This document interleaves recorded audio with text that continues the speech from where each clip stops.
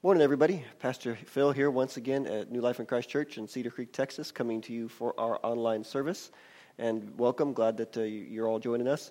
As usual, we have our announcements. We have our website, which is nliccedarcreek.org.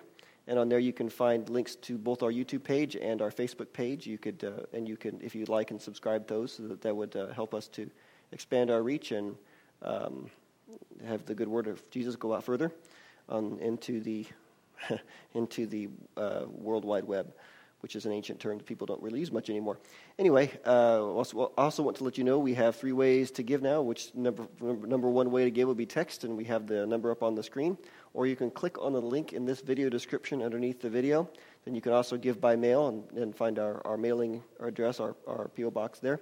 Also want to announce that in the coming weeks we're going to be looking to essentially merging the online service with the main service on Sunday. So what we would do is actually, we wouldn't pre-record these like we had been doing. Instead, we would do it live, so that when you tune in, it'll be us going unscripted, which we're never scripted anyway. But the other people will be in the church building, So looking forward to that. The biggest change for you as the online audience would be that you would no longer get the email at 9 a.m. Instead, you get the email at 10:30 a.m. because that's when we do our in-person service. And so you would be tuning in for our in-person service. And again, that's just something we're looking to implement in the coming weeks. And so be in prayer that we are able to figure it out and get everything working right.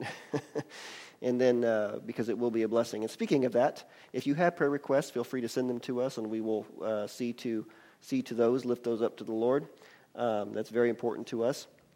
And speaking of prayer, let's go ahead and pray and get into the worship portion of the service. So, Father, we thank you so much for your Spirit. Thank you for your Holy Spirit that you pour out in these last days on your sons and daughters, Lord, that we can minister in the power of the Holy Spirit that you have so graciously bestowed upon us, and He lives in us and He works through us. And just thank you that we can be led by your Spirit to the hurting and the lost of this world and help them speak into their life and show them Jesus. And we thank you, Lord. I pray, Father, that as we get ready to sing your praises and worship you, Father, that you would help us to set our hearts upon you, help us to be focused on you, and let all those who are tuning in with me here sense your presence, Father, sense your goodness. I pray, Lord, that you would provide for their needs, because you do take care of things. As we just spend time to worship you, you take care of things that we don't even know there was a need. And so we thank you, Father, and praise you and love you. And in Jesus' name we pray. Amen.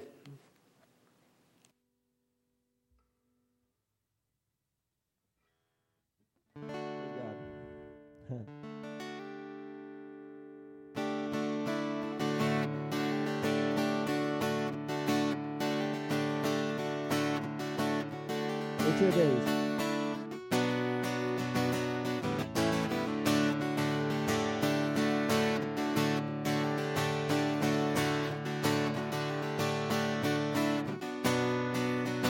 Blessing and honor, glory and power be unto the Ancient of Days. From every nation, all of creation, bow before the Ancient of Days. Every tongue in heaven and earth shall declare your glory. Every knee shall bow at your throne. In worship you will be exalted, O God, and your kingdom shall not pass away, O Ancient of Days.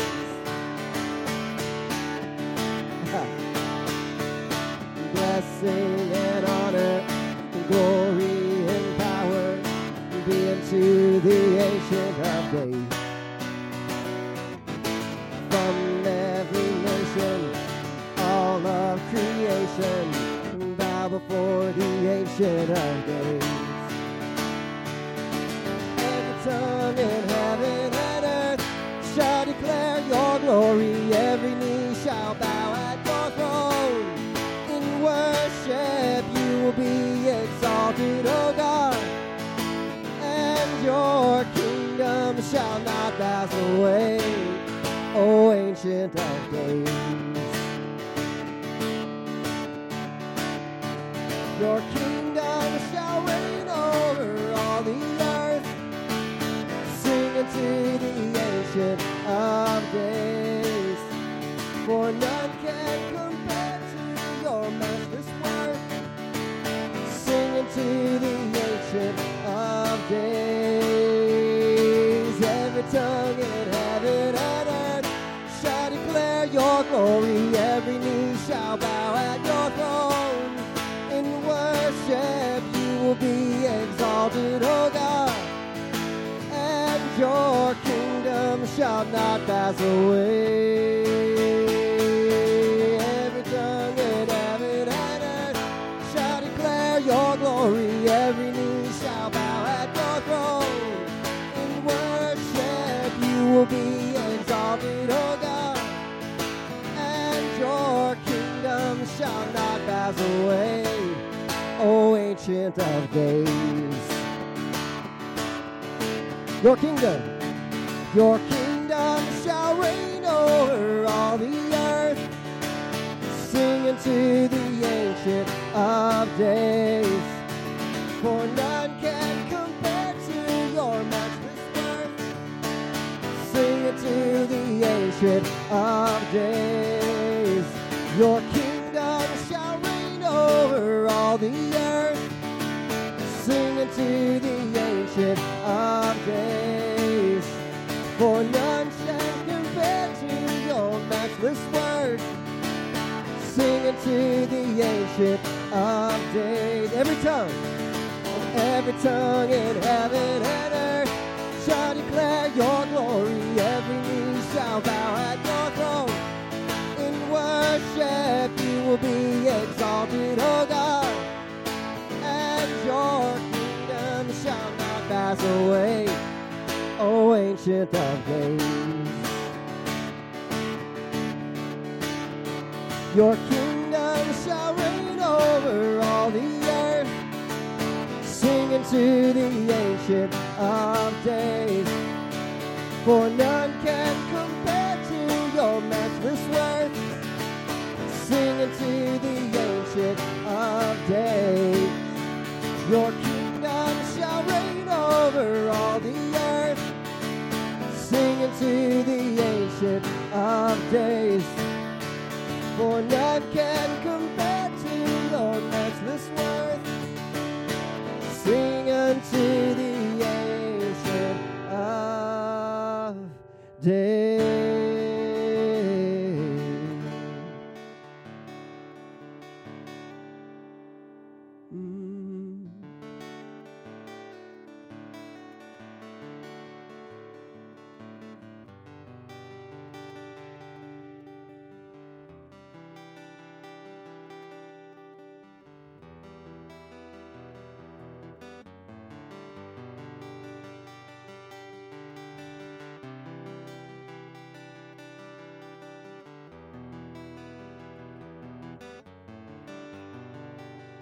See how the flowers bloom for you.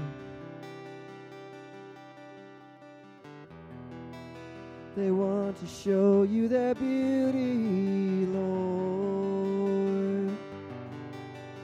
Running waters dance, you and I romance, and unto you be all the glory. Unto you be all the glory. Unto you be all the glory.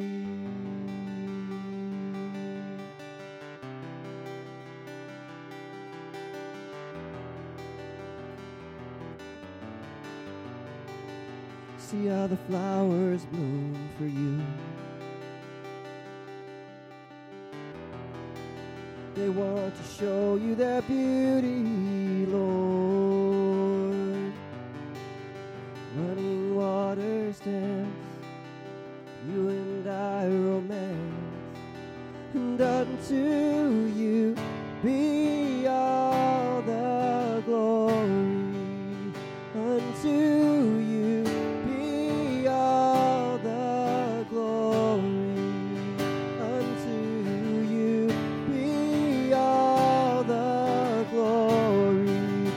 unto you be all the glory.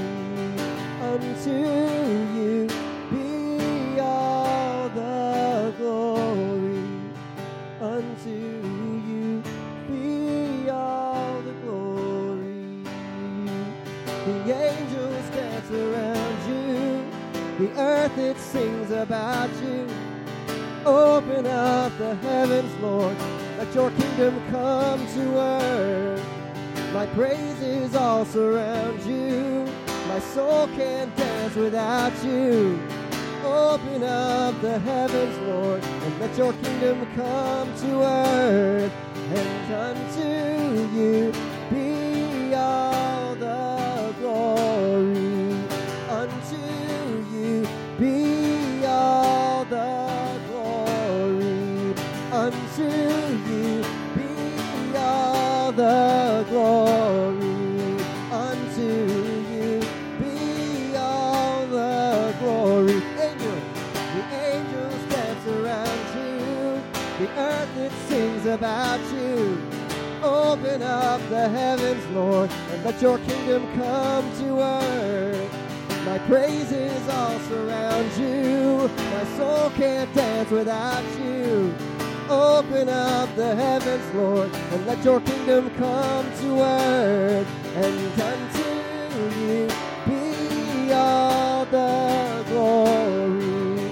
Unto you be all the glory. Unto you be all the glory. Unto you be all the glory. Unto you be all the glory. Angels, oh, the angels dance around you. The earth, it sings about you. Open up the heavens, Lord, and let your kingdom come to earth. My praises all surround you. My soul can't dance without you. Open up the heavens, Lord, and let your kingdom come to earth. And unto you be all the glory. Unto you be all the glory. Unto you be all the glory. Unto you be all the glory. Unto you. Unto you. Oh, unto you. Oh, my Lord. Only unto you.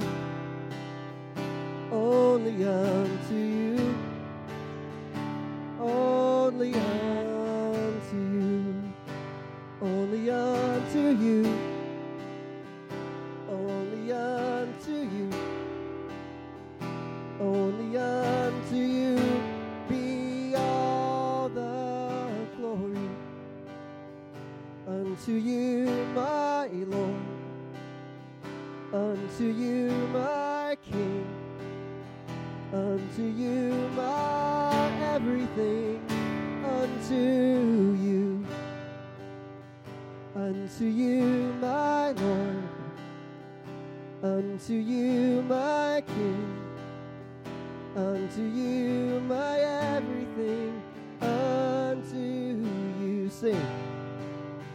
Unto you, my Lord, my King. Unto you, my King, everything. Unto you, my everything. Unto you, oh, unto you, my Lord. Unto you, my King. Unto you, my everything. Unto you, oh, unto you, my Lord. Unto you, my King. Unto you, my everything. Unto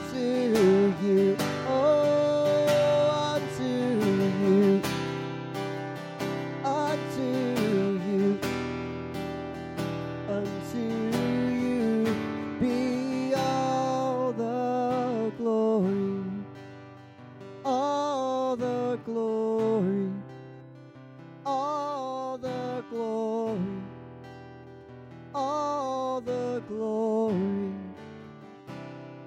to you, all the glory.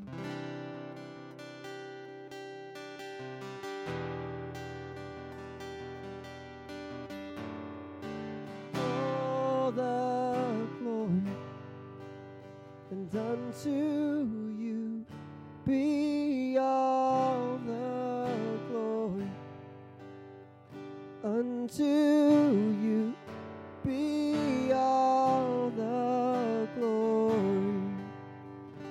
Unto you be all the glory.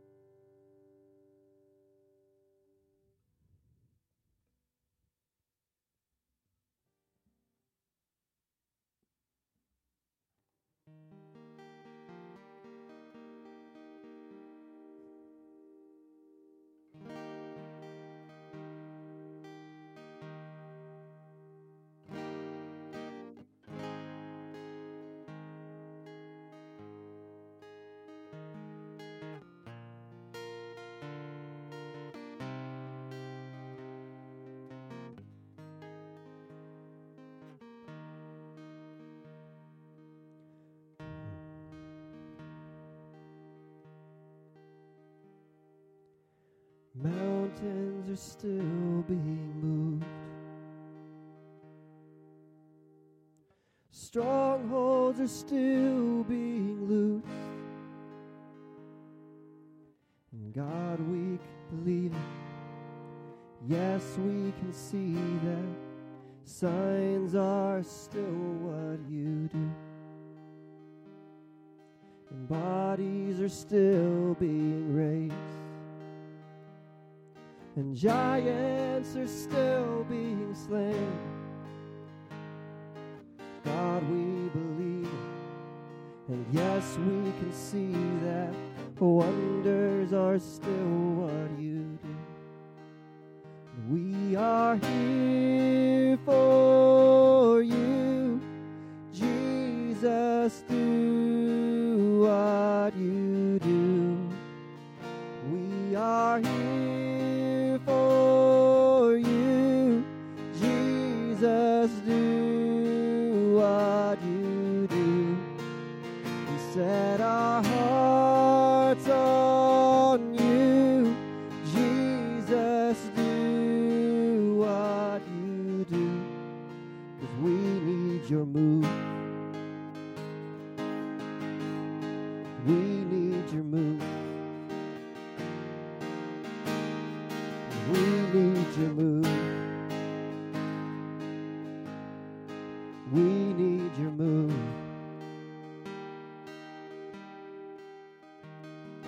Christ is still saving souls astray, and he is still healing the lame. God, we believe it. And yes, we can see that miracles are still what you do. We are here for you. Jesus, do what you do. We are here for you.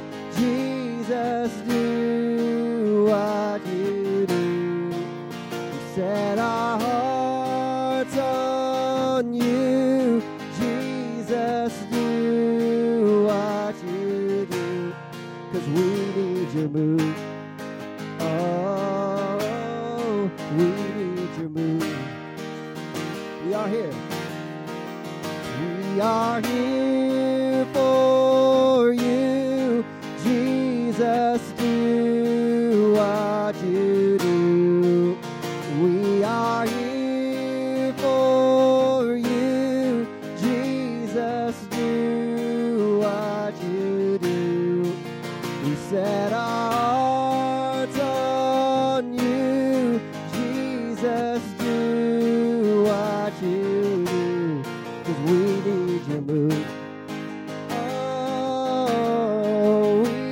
your move.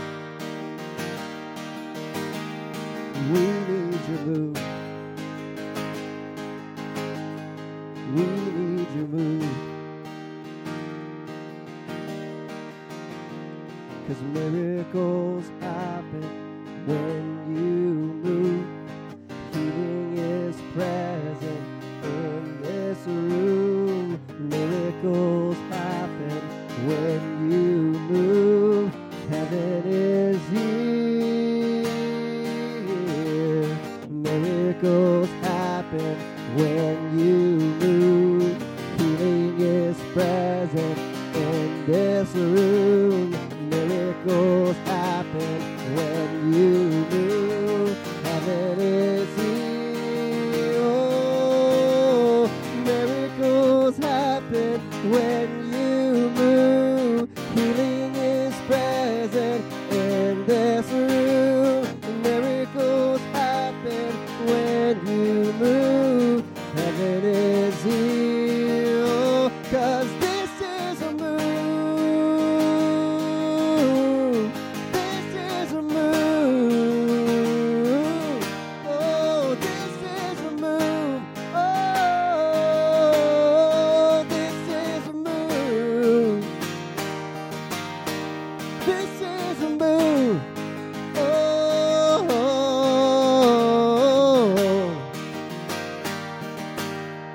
Lord, you're moving.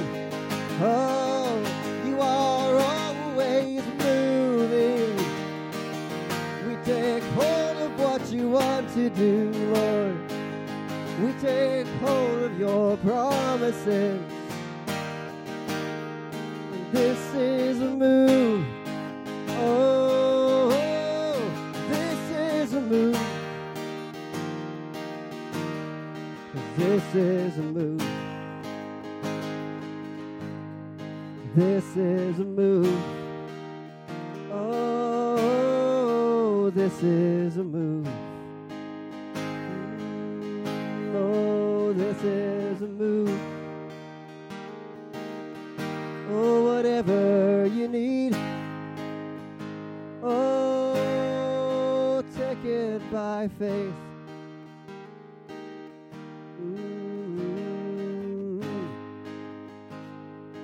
Oh,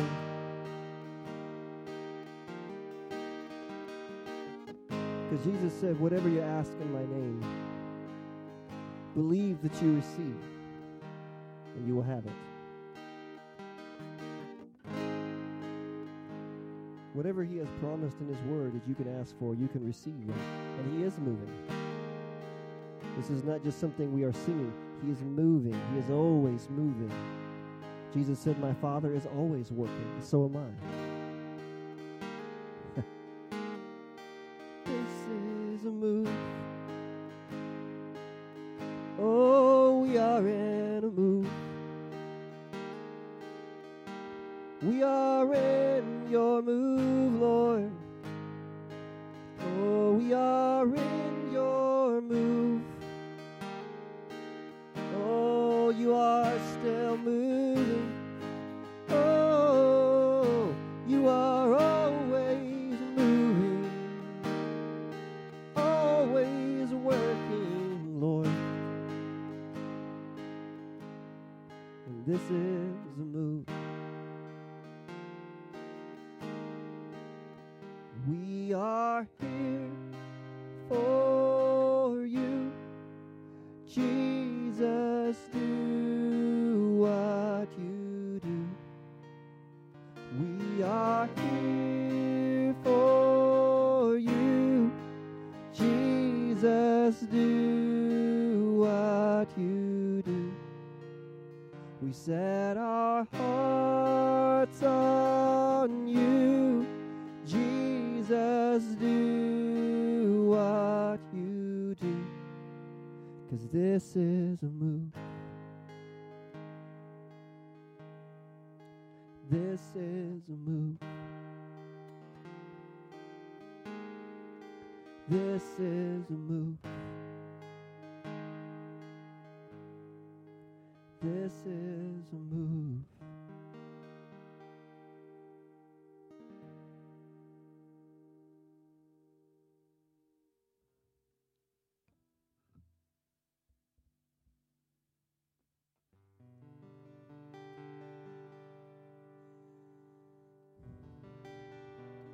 Oh. Lord, we honor you here. Lord, we honor you. You are a deliverer. And I remind myself once again, Lord, not to get so focused on the deliverance that I forget to look upon the deliverer.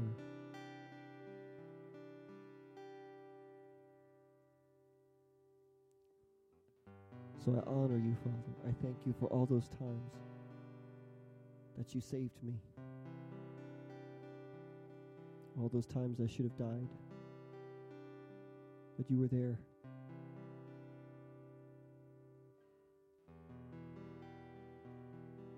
And you snatched me out, and you preserved my life.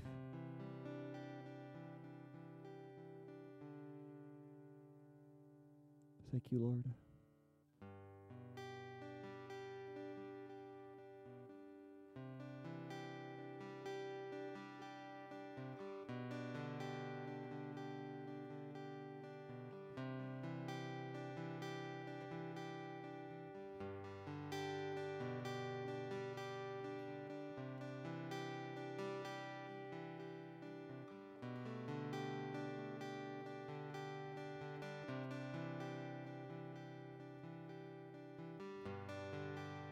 Worthy of every song we could ever sing,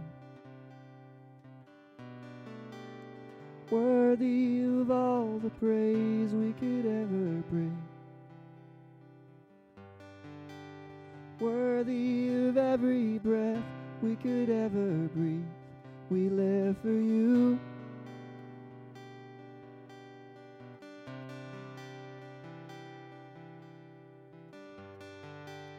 Jesus, the name above every other name. Jesus, the only one who could ever save. Worthy of every breath we could ever breathe. We live for you. Oh, we live for you. And holy, there is no one like you. There is none beside you. Open up my eyes in wonder and show me who you are and fill me with your heart and lead me and your love to those around me.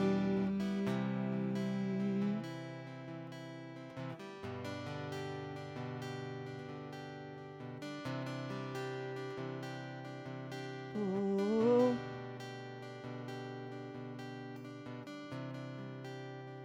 worthy. Worthy of every song we could ever sing.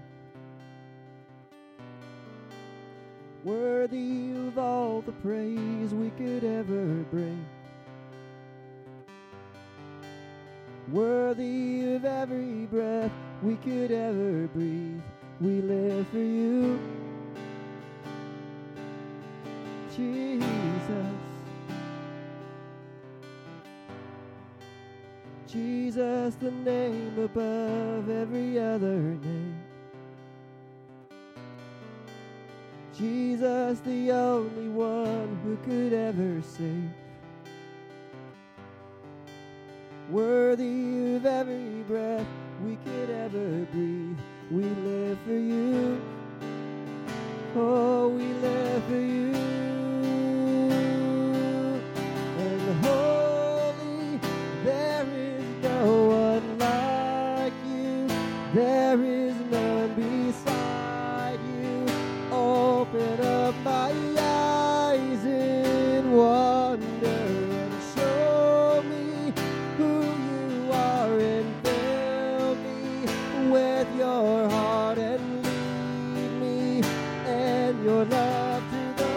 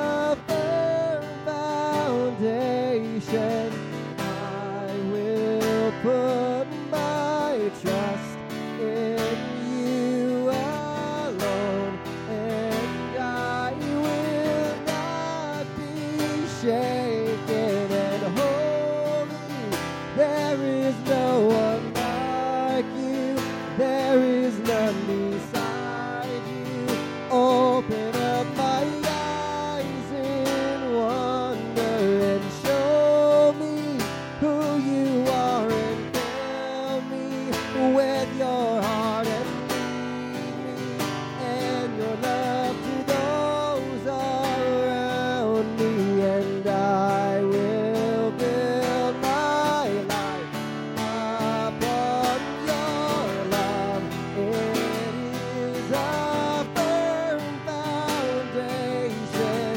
I will put my trust in you alone, and I will not be shaken.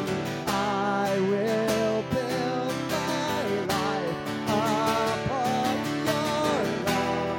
It is a firm foundation.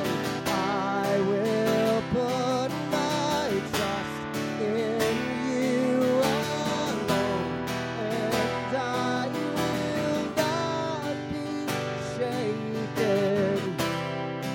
I will build my life.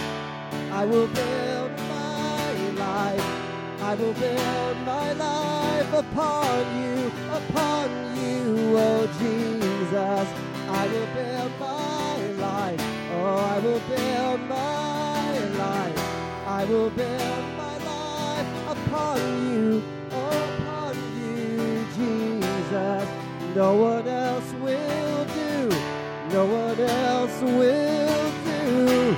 No one else will do. You are my cornerstone, oh Jesus. Oh,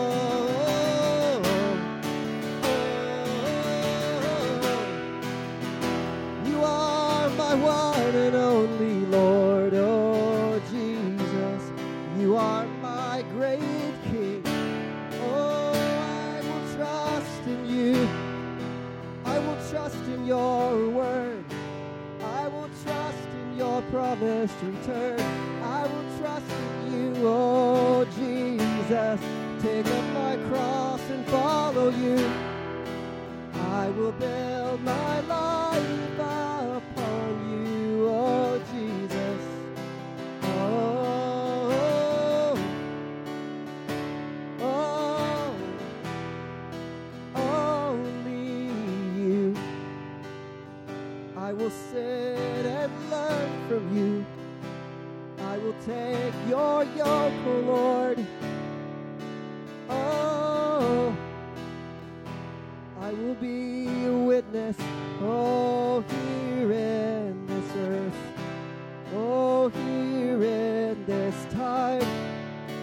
Here in this season.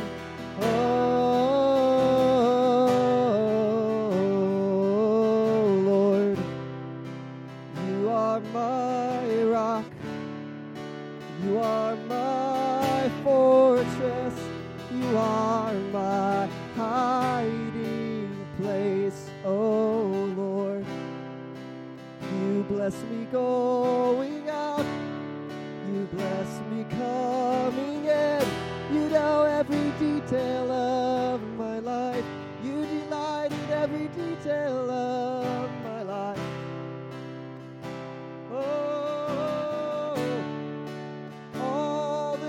On our head are numbered. You care for the least of these. You go looking for the one who goes astray. So you are worthy. You are worthy, oh my God. You are worthy of every honor, oh Lord. You are worthy of every praise, every song we sing. I will build my life on you. I will set my love upon you.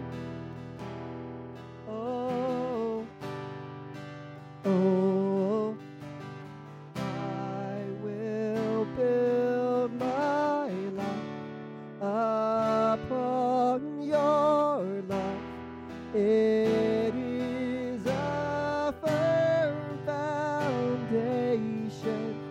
I will put my trust in you alone.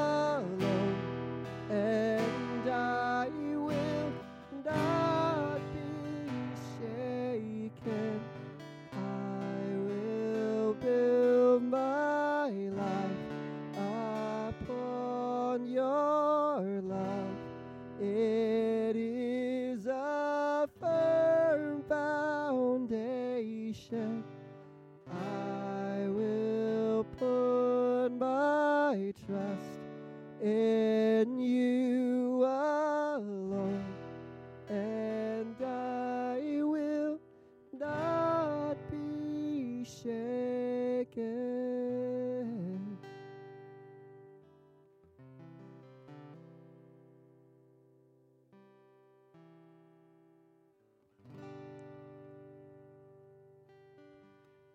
Thank you, Lord.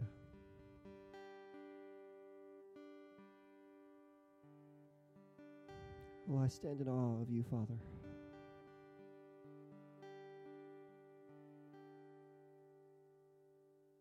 You are worthy, Lord, of every praise.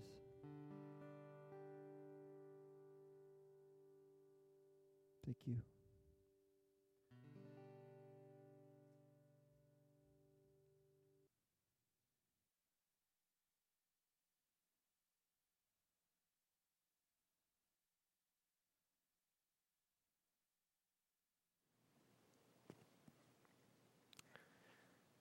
Thank you, Lord. Let's pray. Father, we just spent some time in your courtroom, Lord, at your feet, at the foot of your throne, and it's there that you renew us. You break burdens off us that we didn't even know we were carrying.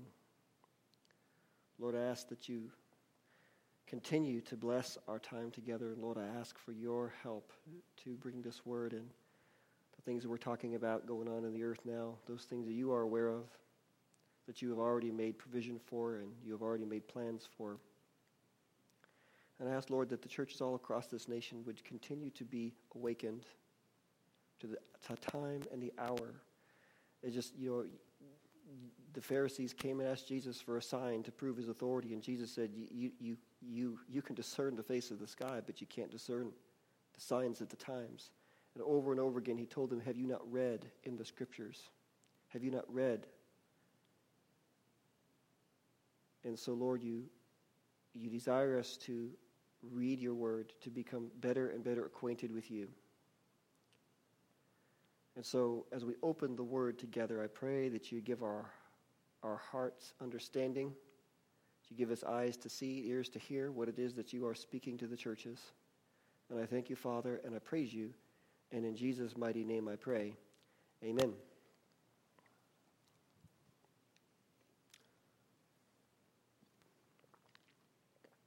Oh, that was awesome. It occurred to me as I was singing earlier that I had forgot to, last week I made mention of Tim and how he had spoke the previous week, but I forgot to mention his son Josh, who is an awesome worship leader, and so I just want to acknowledge him and what he does. And he and I have worked together many times, and it's really nice to work with a worship leader because we would co-lead, back and forth. We did that several times at places, and it's really nice to work with a worship leader who knows how to take the risk of looking foolish to pause during worship and see what God is saying and maybe take things in a different direction. And whenever I could tell that there was something, whenever I can tell that there's something that needs to be spoken or sung or something, but I don't know what it is, I can look over at Josh and I can be confident that he's got it. That he always does. It's awesome to work alongside him. Let's go ahead and open our Bibles and turn to Isaiah chapter 26, because we are really doing a second part today. This is Victory in the Kingdom Part 2.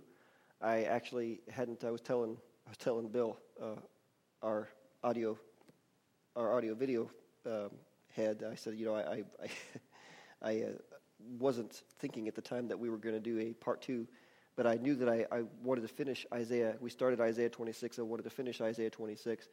And I thought, well, I didn't say that I was going to do a second part, and so as I was praying that out, and when I felt in my heart a release from the Lord to go ahead and finish the chapter up, I just happened to look on, just glance at the titles of the online services that we have, and last week's was actually titled online, Victory in the Kingdom Part 1. So I thought, well, how appropriate. We'll just do Victory in the Kingdom Part 2.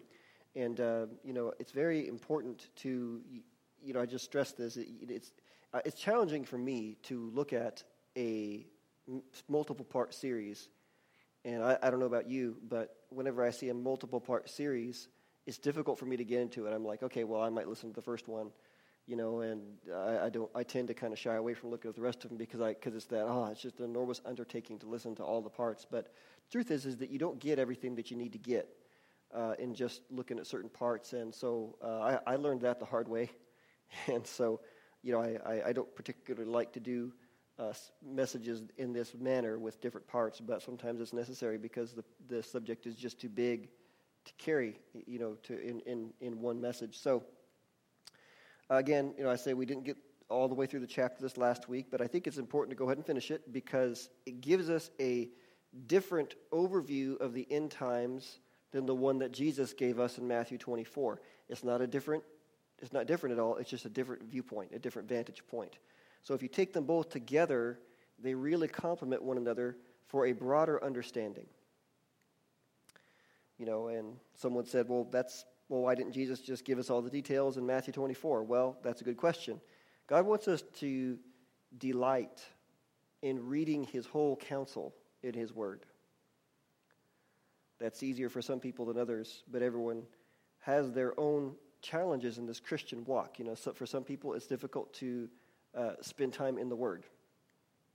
But it's absolutely vital, to do that. The Word, and it's not as much about study as it is about just delighting in God's Word. Several times in the Word, God talks about delighting in his Word. He only mentions study maybe once or twice. It's only one time I can think of. And so, yes, it's important to study, but it's not what the emphasis is. God wants our emphasis to be in delighting in his Word, because in delighting in his Word, that fosters that hunger for his Word, and then you study by default. You're just devouring it because you love the Word, because you have taken time to cultivate a love for God's Word, and that's, like I said, absolutely vital because one, you get to know God a lot better, but two, it's his Word that gets us through the storms of life. That's why the Word said, hold fast the confession of your faith. What are you confessing? You're confessing the Word. And that's what will get you through the storms of life, because when you get into a trial or circumstance, you can say, well, what does God's Word say about this? And so as I heard one teacher say one time, she said, aren't you glad that you have eyeballs and a Bible? And she's right, And, it's so important to be in the Word, to do as he says and delight in his Word, because God expects us to give him our best. Brother Hagin said one time, if you want God's best, you got to give him your best. All right, let's go ahead and run quickly through the beginning of this chapter and just hit a few points as a quick review, starting in verse 1. We won't go through the whole chapter. We'll just hit it in parts. But in Isaiah 26, verse 1 says, in that day, again, what day are we talking about? We're talking about the day of judgment, God's judgment day, and that's at the end of the tribulation. You've got the end times, then you've got the 7-year period at the that's called the tribulation at the end of the end times, and then judgment day will be the last day of that day of tribulation, of that time of tribulation. And so this entire chapter of Isaiah 26 is, all of this has to do with that day, with God's day of judgment, okay? So it says, in that day, this song will be sung in the land of Judah. We have a strong city. God will appoint salvation for walls and bulwarks. Open the gates, that the righteous nation which keeps the truth may enter in. You will keep him in perfect peace, whose mind is stayed on you, because he trusts in you, in God. Trust in the Lord forever, for in Yah, the Lord, is everlasting strength. So again, what does the strong city represent? It represents God's kingdom here on the earth. Jesus referred to Jerusalem as the city of the great king. Jesus himself is that king. Now, it's not that Jerusalem, because people throughout the centuries have made a big deal about Jerusalem. And, the Bible does say to pray for the peace of Jerusalem, but what God is doing in this chapter is he is using Jerusalem as a symbol of his kingdom in the earth. So Jerusalem itself is not the kingdom. It is a symbol in this chapter of his kingdom. Okay, so now notice that Jesus, he is that king. He is it is the city of the great king. Jesus is that king, And Jesus brought salvation.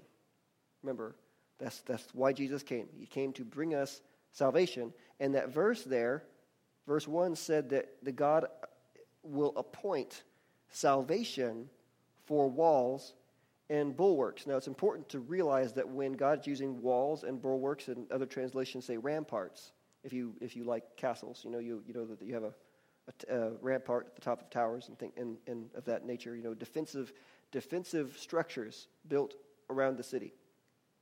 And so it's protection. So God's appointing salvation for walls and bulwarks of that city, his kingdom. Okay? Now, salvation then is the protection for God's kingdom in the earth.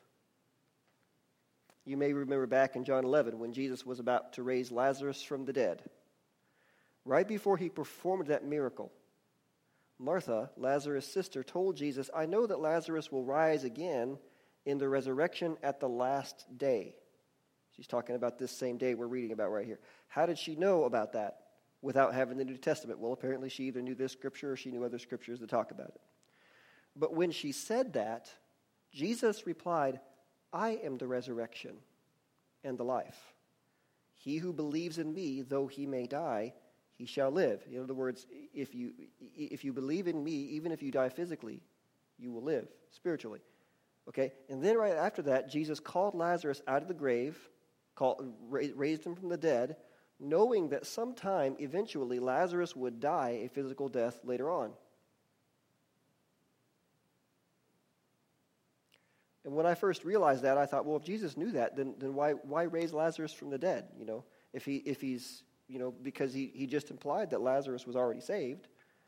So why raise him from the dead if he's just going to die again? What we need to realize as followers of Jesus is that God is focused on the big picture. We tend to focus on the here and now. And when we think about the end times, our thoughts tend to gravitate toward how the end times are going to affect us immediately in the physical. How is this going to affect me? And if I'm, an exceptionally generous person, I might think, how is it going to affect me and my family? And that's really where Martha was. She was focused on the moment she was living in. Her brother was dead and she was in mourning. And when she met Jesus, she said to him, "Lord, if you had been here, my brother would not have died." But what I want you to do is take a second to freeze frame that scene in your mind with Martha standing before Jesus and think about that. Because we're looking back on Martha's life 2,000-ish years ago. And because we are 2,000 years removed from this situation. Physically, Martha, Lazarus, and the rest of their family are dead now. Physically. Yet Jesus told her, "He who believes in me, though he may die, he shall live."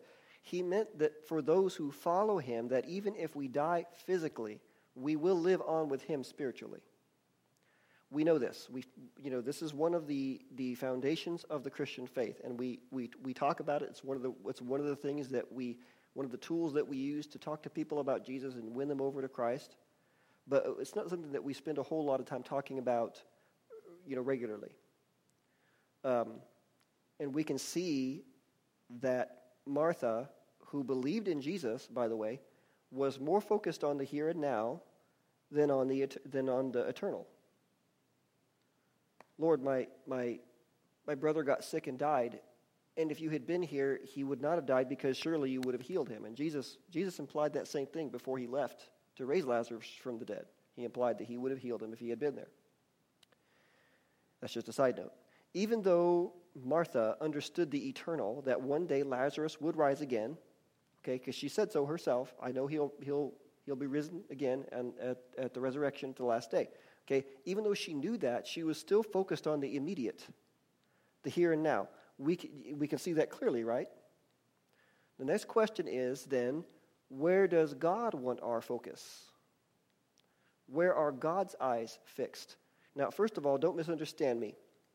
Martha was right to be in grief over her brother's death. That's a vital part of the healing process. But I also want us to notice that along with that, Jesus was giving her a change of perspective. He was just kind of tweaking her perspective a bit. Martha told Jesus again, she told him, I know Lazarus will rise again at the resurrection. Jesus told her, I am the resurrection. Your hope is in the resurrection, Martha, but the resurrection is standing right in front of you. This is why Jesus told us not to fear those who can kill the body, but to only fear God, who is able to kill both the body and soul in hell. Jesus said, don't be afraid of those who can kill the body. Jesus told us they will persecute you. They will torture you. They will kill you. They will drag you before officials and magistrates. They will do that. He said, but don't be afraid of them, because they can only kill the body. They cannot kill your spirit if you believe in me, is what he's saying. Because, it is true, physical death is troubling, the idea of it. But for those who belong to Christ, they are alive in Christ, whether their bodies die or not. Keep your finger here and turn with me over to 1 Corinthians chapter 15, if you would. Paul explains some of this over here in Corinthians. It's not usually something we spend a lot of time on, but since we're talking about the end times and the coming of God's kingdom, it's good to know some things about this. 1 Corinthians 15. Look down at verse 51, if you would. And, I'm going to be reading this out of the NLT, the New Living Translation. It says, but let me reveal to you a wonderful secret. We will not all die, but we will all be transformed. It will happen in a moment, in the blink of an eye, when the last trumpet is blown. For when the trumpet sounds, those who have died will be raised to live forever. And we who are living will also be transformed. For our dying bodies must be transformed into bodies that will never die. Our mortal bodies must be transformed into immortal bodies. Then when our dying bodies have been transformed into bodies that will never die, this scripture will be fulfilled. Death is swallowed up in victory. O death, where is your victory? O death, where is your sting? For sin is the sting that results in death, and the law gives sin its power. But thank God, he gives us victory over sin and death through our Lord Jesus Christ. Where does victory over sin and death come from? Through Jesus Christ. Through him. This is why, it's not a one-time gift he bestowed upon the entire world. It comes through him. Therefore, in order to receive it, we must be in him. In other words, his offer is not passive. It's active. A person must accept Christ and stay in Christ in order to have this victory over sin and death that it's talking about. So those who are in Christ have victory over sin and death. Over sin, because Jesus gave us his nature we can cooperate with in order to turn from sin. And over death, because he who believes in Jesus, though his body may die, his spirit will be present with the Lord in heaven. This is protection. This is why that scripture back in Isaiah said that God's strong city, his kingdom, has walls that are made of salvation. Our protection in Christ is that even if our bodies die, we will never die. This is why Satan's kingdom can never prevail in the earth. How can you overcome an enemy that can't die? This is why the apostles weren't afraid to lay down their life for their faith in Jesus. And then here in Corinthians, we have the promise that God is going to take our corruptible bodies and make them incorruptible when Jesus returns. See, that's the fullness of our salvation. See, if we can focus more on the eternal, where our future is, rather than on the here and now with its temporary dangers, we can be more confident in fulfilling our assignments here in this age. Look at that last verse in 1 Corinthians 15. It says, so, my dear brothers and sisters, be strong and immovable, always working enthusiastically for the Lord. How often? Always. Always working enthusiastically for the Lord. For you know that nothing you do for the Lord is ever useless. And it's important, that when you're working for the Lord, this is just a side note, you're working for the Lord, it's important to do it as unto the Lord, because it says nothing you do for the Lord is ever useless. But then it's also vital that we stay in Christ and we draw our strength from Christ. Because Jesus said, he who believes in me, out of his heart will flow rivers of living water. We have to stay in Christ in order for that flow to continue. Because if we try to do it in our own strength, if we're not relying on God's strength when we work for him, we will dry out. Okay, because we have a limited supply, but that unlimited supply comes through being in Christ, staying in Christ. Okay, and I also want to add here that even with this assurance that though we may die, we live on in the Lord, God still does miraculous things in the here and now. Even though Martha knew she would see her brother again in the resurrection, Jesus still called Lazarus out of the grave right then and there. And now we're kind of circling back to that question: why do that? Why would he do that, knowing that Lazarus would still eventually die again? Well, there's many reasons, and I mean probably even more reasons that I can list. But for one, for God to display his glory, his goodness, for God to display his mastery over death. And specifically for God to show his goodness to Martha and her family, and what he does for one, he'll do for another. And then also to show that even though God's focus is on the eternal, he still cares about the here and now. And then also in order to build a stronger witness in their lives. Because you know as well as I do that whenever God does something big in your life, you become just a little more convinced of his reality and his goodness. Just a little more confident in your trust in him. And you also have more to tell others while witnessing to them about what he has done for you. One reason God still does miraculous things is because it makes us more effective witnesses for Jesus. It makes it so we can shine brighter. This is how God runs his kingdom. And he wants us to be mindful of how he sees things. Let's go ahead and flip back over to Isaiah, if you have your bookmark there. Which I do. Okay, so we covered down to verse 10 last week, and we focused on these two spiritual kingdoms. The strong city, in verse 1, we just read about, represents God's kingdom in the earth, and the lofty city in verse 5 is Satan's kingdom, which is bound to earth. Satan's kingdom does not go beyond into the heavens like God's kingdom does. Okay, and so, again, last week we focused on the two kingdoms themselves. This week, I want to focus on what comes of the citizens of those two kingdoms. Because you understand, if you accepted Jesus, your citizenship is in God's kingdom. Okay? And we already know that we who belong to Jesus' kingdom have salvation as our protection, and that we, as God's representatives in the earth, show people his offer of salvation through Jesus. And we talked about how that is how God expands his kingdom in the earth. And how every time a person accepts Christ, Satan's kingdom decreases and God's kingdom increases. Okay, but God also expands his kingdom by bringing judgment on the earth during the Great Tribulation. Look at verse 11. It says, Lord, when your hand is lifted up, they will not see. But they will see and be ashamed for their envy of people. Yes, the fire of your enemies shall devour them. Now, the Amplified Classic renders that verse a little more clearly. It says, though your hand is lifted high to strike, Lord, they do not see it. Let them see your zeal for your people and be ashamed. Yes, let the fire reserved for your enemies consume them. Now remember that this chapter is talking about Judgment Day. Again, this is just a reminder. This consuming fire it's talking about is only for those who have refused to acknowledge God after all the judgments they've seen in the earth and after all the good that they see God do for his people. Because he will be still working among his people all through the tribulation as well. Okay, so if you want more info on that, you can look up part 1 of this teaching we did last week. But for time's sake on this, we need to move on.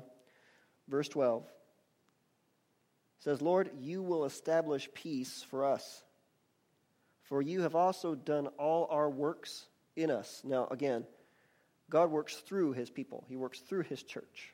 Okay, that's really all it's talking about there. For you have also done all our works in us. Okay, before I move on, I don't want to get ahead of myself. That word translated peace there, because it says, Lord, you will establish peace for us. That word translated peace is the Hebrew word shalom. And it means more than just peace. It means health, prosperity, and peace. Health, prosperity, and peace. That's blessing over your entire life. Amen. Verse 13. O Lord our God, masters besides you have had dominion over us, but by you only we make mention of your name. They are dead. Those masters is talking about. The masters that were over them. They are dead. They will not live. They are deceased. They will not rise. Therefore you have punished and destroyed them and made all their memory to perish. This is what will become of those who remain in Satan's kingdom. When they die, they will not rise. That's a big difference than for those who are in Christ. Even if those in Christ die a physical death, they will rise again because they have been given victory over death through Christ. The people in Satan's kingdom don't have that benefit. They will not rise again.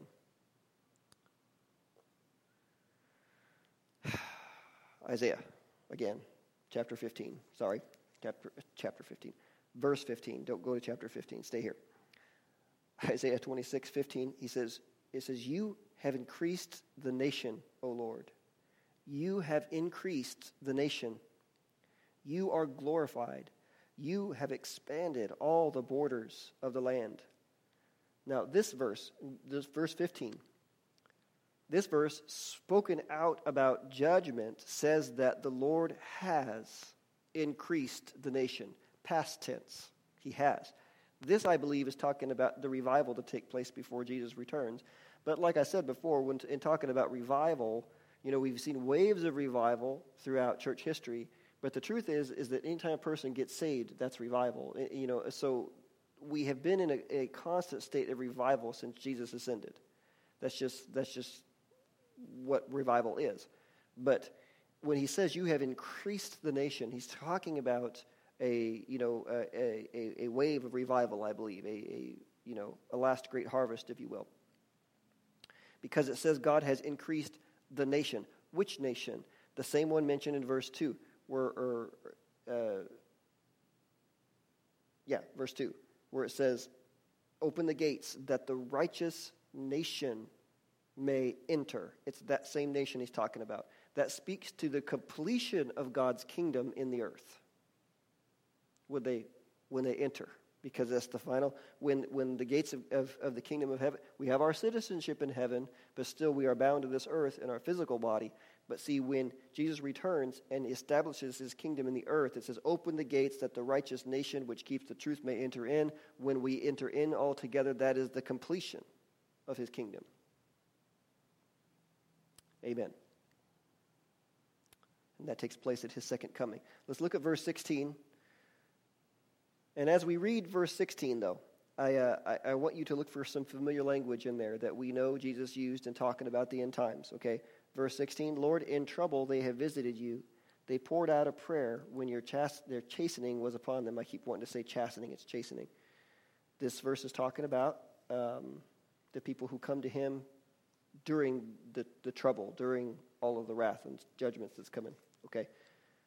They poured out a prayer when your chastening was upon them. Verse 17, as a woman with child is in pain and cries out in her pangs, when she draws near the time of her delivery, so have we been in your sight, O Lord. We have been with child. We have been in pain. We have, as it were, brought forth wind. We have not accomplished any deliverance in the earth, nor have the inhabitants of the world fallen. Now, this is interesting.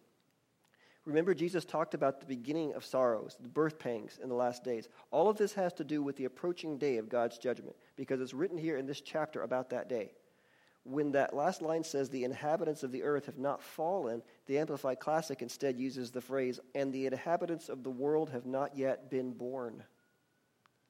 So where it says they haven't fallen, you could take that to mean fallen from the womb, so to speak. They have not been born. So these inhabitants of the earth haven't yet been born. Born how? Born again into God's kingdom. Remember, Jesus talked about that in John 3 to Nicodemus. These verses are talking about a deliverance and a revival that hasn't yet seemed to come from the writer's perspective. But it will come to pass in the last days, because remember, this chapter is prophecy, telling us things to come. Amen. And it's worth noting, and this is where we're going to tie this together here. It's worth noting that it uses the word, in the phrase, inhabitants of the world. The inhabitants of the world have not yet been born. Last week we read back in verse 9 that when God's judgments are in the earth, the inhabitants of the world will learn righteousness. It's talking about that specific people group during the tribulation that will come to Jesus when they see God's wrath upon the earth. Look here at verse 19. Your dead shall live. Together with my dead body they shall arise. Awake and sing, you who dwell in the dust, for your dew is like the dew of herbs, and the earth shall cast out the dead. Remember, we just read about people who die in Satan's kingdom in verse 14. When they die, they don't rise again. But people who die physically who are in Christ rise again. Again, the Amplified Classic sheds some more light on the meaning of verse 19. It reads it like this. Your dead shall live, O Lord.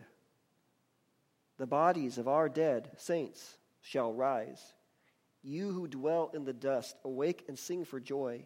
For your dew, O Lord, is a dew of sparkling light, heavenly, supernatural dew. And the earth shall cast forth the dead to life again. For on the land of the shades of the dead, you will let your dew fall.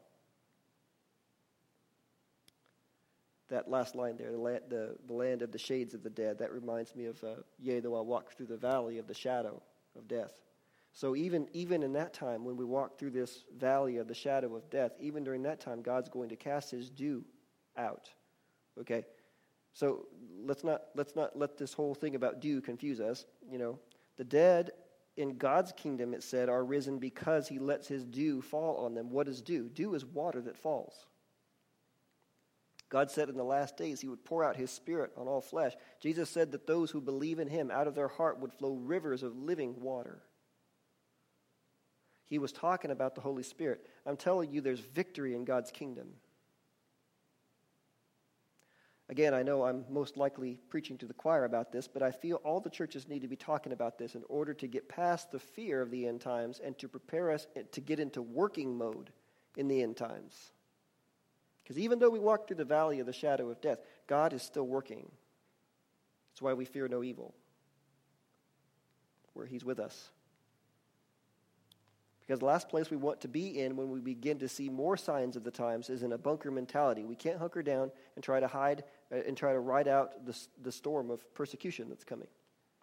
There's only one time I see here that God tells his people to take refuge during the end times, and it's very brief in comparison to the rest of the end times. So don't go, oh, right, there's a time where we get to kind of hide and just let things play out without us being involved. But look at verse 20 and 21. I'm going to go ahead and read both of these verses out of the Amplified Classic. All right, and it reads like this. Come, my people, enter your chambers and shut your doors behind you. Hide yourselves for a little while until the Lord's wrath is past. For behold, the Lord is coming out of his place, heaven, to punish the inhabitants of the earth for their iniquity. The earth also will disclose the bloodshed upon her, and will no longer cover her slain and conceal her guilt. And that mirrors what we talked about with last week. I mentioned Cain and Abel and how God had told Cain, "Your brother's blood cries out to me from the ground. It's not concealed.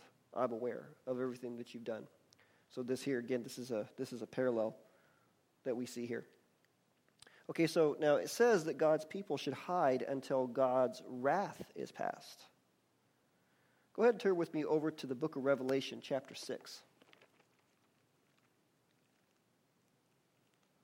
Now, there are a few exceptions to this that we're going to talk about. One of them, before I get into reading it, is those of us who subscribe to the pre-tribulation rapture hope to be already taken up before God's wrath comes into full swing at the end of the tribulation.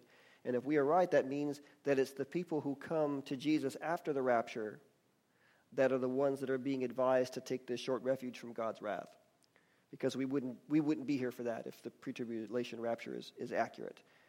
And, there's some scripture to support that, but I won't get into it because even though I want you to know where I stand, I'm not looking to push any specific doctrine about these things on you. I just want us all to be prepared for anything.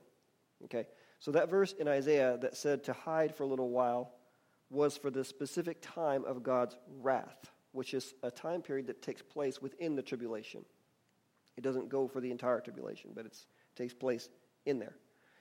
And I'm going to show you what I believe is the starting point and the ending point of that time in Revelation. Now, I don't want to delve into great detail here, but Revelation gives us some specific things that take place in the earth during the end times, and I believe that some of it has already come to pass, and some of it has not.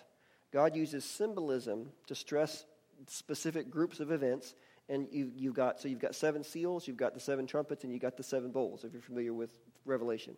And there may or may not be some overlap in those events, because God did not necessarily give us Revelation in chronological order. Okay, so let's look at the 6th seal in verse 12. It says, I looked when he opened the 6th seal, and behold, there was a great earthquake, and the sun became black as sackcloth of hair, and the moon became like blood. And the stars of heaven fell to the earth, as a fig tree dropped its late figs when it is shaken by a mighty wind. Then the sky receded as a scroll when it is rolled up, and every mountain and island was moved out of its place. And the kings of the earth, the great men, the rich men, the commanders, the mighty men, every slave and every free man, hid themselves in the caves and in the rocks of the mountains, and said to the mountains and rocks, Fall on us, and hide us from the face of him who sits on the throne, and from the wrath of the Lamb. For the great day of his wrath has come, and who is able to stand? Okay, so as you can see, there's a little room for speculation here. But I think I'm on firm enough footing to say some things. When this earth-shaking event takes place, the wicked people in the earth call it the day of God's wrath. And they hide in the rocks and the caves. Now, God's people, on the other hand, are instructed to hide in their chambers. There's a difference here. God's people are not to hide from the wrath or persecution of man or of the Antichrist or of any other thing that happens at this time, and they are not hiding themselves out of fear. But they are able to take refuge in the understanding that God's wrath is not directed at them. This reminds me again of when we were studying Moses in Egypt. Many of the plagues that God sent did not affect his people who were present in the land. They were there for all the plagues, but they weren't affected by all of them, by most of them. And the last plague, which struck down Egypt's firstborn, when that was about to come, God gave his people protection. They were to strike their doorposts with blood from the Passover lamb as a sign to God that that house was to be passed over. And he instructed them to go into their house and not come out during the time of that plague. So God has set a precedent of how he cares for his people during hard times, or times of his wrath. So we can take comfort in that. Now, just to sort of bookend this little mini study on God's wrath, flip a couple pages forward to chapter 15 in Revelation. This is after the 7th seal and all 7 of the trumpets. So you could say God's wrath began maybe with that 6th seal we read about, if those people were right about it being the day of his wrath. And it ends here with the bowls. Okay, so look at verse 1 if you're in chapter 15. It says, Then I saw another sign in heaven, great and marvelous, 7 angels having the 7 last plagues, for in them the wrath of God is complete. Okay, so I just wanted to show you that statement about God's wrath being complete in the bowls, because over several weeks now we've been talking about God's judgment and wrath in the earth, but we haven't actually looked at them in detail. And of course you can go and read about it on your own, but know that my purpose in teaching on them like this is so that you know the reason God brings that judgment and wrath in the first place is to give the wicked every last chance to repent before the end. Okay, all that being said, let's go ahead and get ready to wrap this up by turning back over to Matthew 24. If you would, I just happen to have a bookmark there.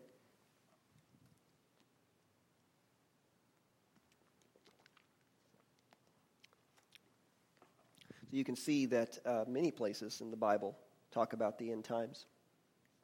So it's important to base your understanding on the end times from all of what the Bible has to say about it, or with the whole counsel of God, as we've said.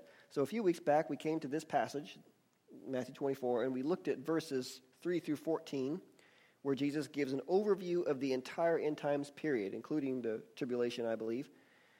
from his resurrection and ascension on down through the end of the tribulation. Now, we're going to pick up where Jesus goes into some greater detail. So he gives us an overview in verses 3 through 14, and then he starts to go into some detail. He goes back into talking about something that is going to take place sometime in these verses, in verses 3 through 14, and he's just going to go into some greater detail. Okay, so verse 15, he says, "Therefore, when you see the abomination of desolation spoken of by Daniel the prophet standing in the holy place, whoever reads, let him understand. Then let those who are in Judea flee to the mountains. Let him who is on the housetop not go down to take anything out of his house, and let him who is in the field not go back to get his clothes. But woe to those who are pregnant and to those who are nursing babies in those days. And pray that your flight may not be in winter or on the Sabbath."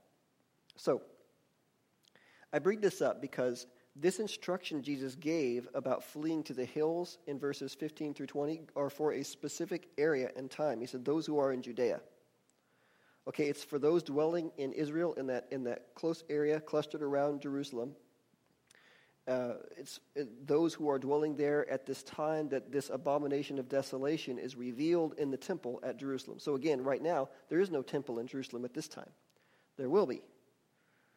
Okay, because some of the world events that we are seeing now could lead up to the rebuilding of the temple in our time. Could happen.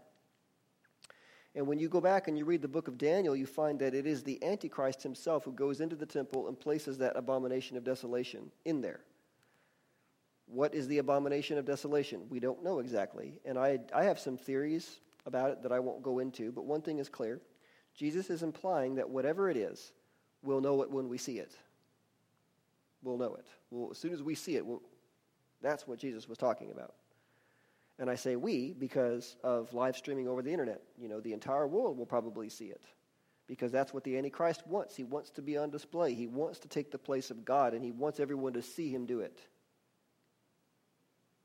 Jesus is saying that at that point, the 7-year period known as the tribulation will begin. And that's why he's saying that believers who are dwelling in that part of the world at that time should flee to the hills, because the worst parts of the tribulation are going to be centered around that area, around that geographical location. At least that's what it looks like from what we read in Revelation. So let's pick up in verse 21. We'll see Jesus confirm this. Verse 21, he says, "For then there will be great tribulation." So it looks to me like that point when the abomination of desolation is revealed in the temple, that at that point, that is the starting point for the 7-year tribulation. That's what it looks like to me. Okay. So he says, "For then there will be great tribulation, such as has not been since the beginning of the world until this time, no, nor shall ever be." And again, the tribulation comes from God. It's God putting pressure on people in the earth to repent. Okay? Now, the church will suffer persecution because the people who are being pressured will in turn pressure us because they won't like what they're hearing. They won't like the messenger. Okay, verse 22, he says, "And unless those days were shortened, no flesh would be saved. But for the elect's sake, those days will be shortened." Who's the elect? That's us. That's the saints, people who belong to Christ. So for our sake, God's going to shorten those days. Verse 23, "Then if anyone says to you, 'Look, here is the Christ,' or 'there,' do not believe it. For false Christs and false prophets will rise and show great signs and wonders to deceive, if possible, even the elect." Now, this is just a side note on this. Okay, because we have lots of people out nowadays calling out anything that they see that is miraculous, and they want to call that out and say it's of the devil. But the devil's a counterfeiter. So there's a reason that the false Christs and the false prophets are going to be successful. It's because they're counterfeiting something else that's going on in the earth that's genuine. God will still be working and doing the miraculous in the earth at that time. Okay? So he says, "For false Christs and false prophets will rise and show great signs and wonders to deceive, if possible, even the elect. See, I have told you beforehand. Therefore, if they say to you, 'Look, he is in the desert,' do not go out. Or 'Look, he is in the inner rooms,' do not believe it.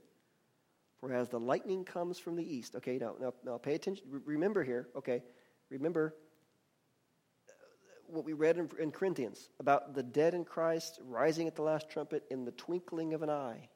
In a moment, in the blinking of an eye, the mortal putting on immortal. He says here, verse 27, "For as the lightning comes from the east, flashes to the west, so also will the coming of the Son of Man be. For wherever the carcass is, there the eagles will be gathered together. Immediately after the tribulation. Okay, so these verses next here, verses 20, 29 through 31, what he's doing here is he's going to go back and he's going to give us some details about what's going to happen in that twinkling of an eye. That when his return is like that lightning flashing from the east into the west, when it happens in that quick instant. In these verses 20, 29, 30, and 31, he's giving us details about what's going to be happening in that instant. Okay? Verse 29, immediately after the tribulation of those days, the sun will be darkened, and the moon will not give its light. The stars will fall from heaven, and the powers of the heavens will be shaken. Then the Son of Man will appear in heaven, and then all the tribes of the earth will mourn. See, okay.